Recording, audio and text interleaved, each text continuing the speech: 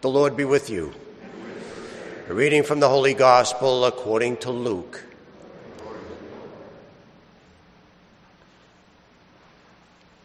Jesus spoke to the crowds about the kingdom of God, and he healed those who needed to be cured. As the day was drawing to a close, the 12 approached him and said, "Dismiss the crowd so that they can go to the surrounding villages and farms and find lodging and provisions. For we are in a deserted place here."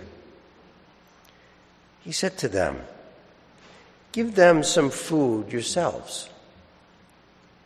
They replied, 5 loaves and 2 fish are all we have, unless we ourselves go out and buy food for all these people.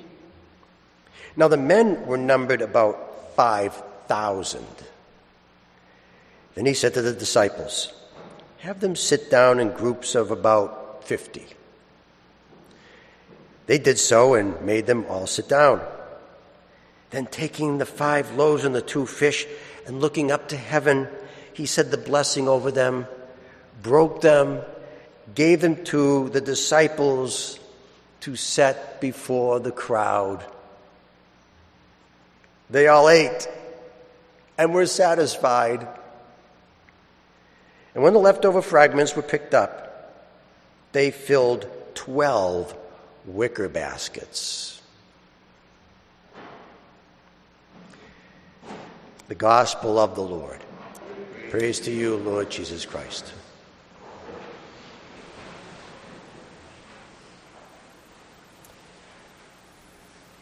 A couple of years ago, we repaired the facade of the church. We replaced 150 concrete blocks.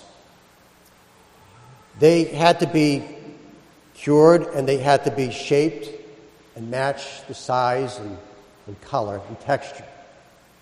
The entire project cost $400,000. Think about that for a minute. That's a lot of money. You can buy a house with a view for that kind of money. You can go on a $1,000 a day vacation for 400 days. You can pay cash for your college education. You can give 400 people a really, really great Christmas present. That's a lot of money. So you have to ask the question, is it worth it? Is it worth all that money? And I'm happy to tell you it is. Because now you can come into the church and not have to worry about a concrete block bopping you on the head. So the reason I bring this up is because Jesus says to his disciples, if you want to have eternal life, you must eat my body and drink my blood. And the question we have about that is it worth it? Is it worth that kind of commitment? Is it worth having that kind of faith?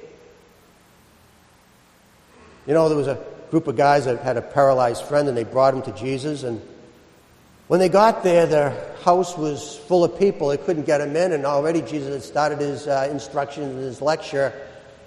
And they could have easily said, let's abandon the project. Let's come back another day. This is not going to work out. But they didn't. They had a lot of reasons why not to pursue. But they didn't. They went up on the roof. They ripped off half the guy's roof, lowered the paralyzed man right down in front of Jesus, very subtle. And I can picture these friends looking down the hole, seeing what Jesus is going to do. And when they look down, they see Jesus looking up at them, saying to them, your faith made a difference today. Worth it. Worth it. There was a woman who was hemorrhaging for 12 years. She encounters Jesus walking by. She had lots of reasons why not to approach. First of all, he was in an emergency, and he was in a real big hurry to help a little girl that was just about to die. In fact, she did die because of a delay. Another reason was because there was a big, large crowd around him, and she couldn't even possibly get near him anyway. And on top of all that, she wasn't feeling very good, and she didn't feel like getting into a traffic jam. She had lots of reasons why not to approach, but they did not stop her. She went into that traffic jam, got on her hands and feet, reached in as he was passing by to touch the hem of his garment. She was instantly cured. When Jesus looked at her and approached her, said to her, it was your faith made a difference. Worth it. It was worth it. The Roman centurion had lots of reasons why not to approach the Lord. First of all, he worked for a corrupt institution. He even said that I'm not even worthy to have the Lord come under my roof. But it didn't stop him. He approached the Lord.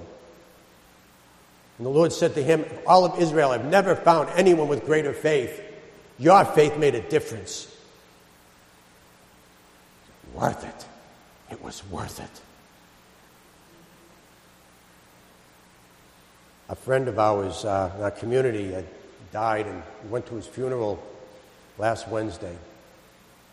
He was a really generous guy and really, really educated himself about the faith, and he was a very cultured man. So his cousin said to him one day, did you ever have a doubt? I mean, of all your education, of all your culture, of all the things that are going on in the church, did you ever doubt that maybe something might not be right? And he said to his cousin, never. And the cousin said, it's the first time in his entire life that he ever answered a question with one word. You know, there's a lot of reasons not to approach the Lord. We can come up with a lot of reasons.